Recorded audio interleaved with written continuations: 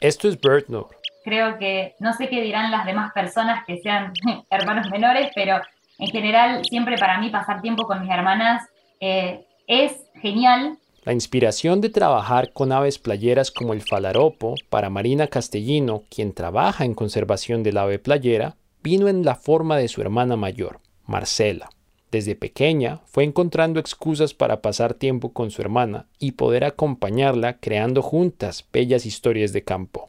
O nos hemos olvidado parte de la comida, como llegar al campo y tener los panes para hacer un sándwich sin nada para poner en el medio. Así que nos hemos reído de eso, nos ha agarrado la lluvia, todo tipo de tormentas, nos hemos quedado en el barro con distintos tipos de vehículos.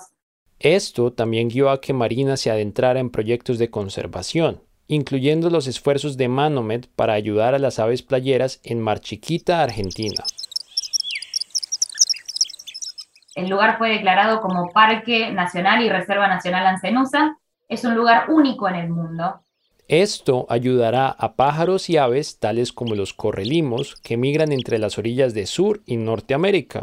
Así que si ven a un correlimo cerca de ustedes, los esfuerzos de Marina pueden haber ayudado a que los vean ahí. Pensa hemisférico, actúa local. Así es que podemos trabajar juntos para conservar estos lugares y especies. Este episodio es parte de una serie sobre las investigaciones de conservación de aves playeras lideradas por Manomet y también está disponible en inglés. Visiten nuestra página web birdnote.org para aprender más. Soy Camilo Garzón.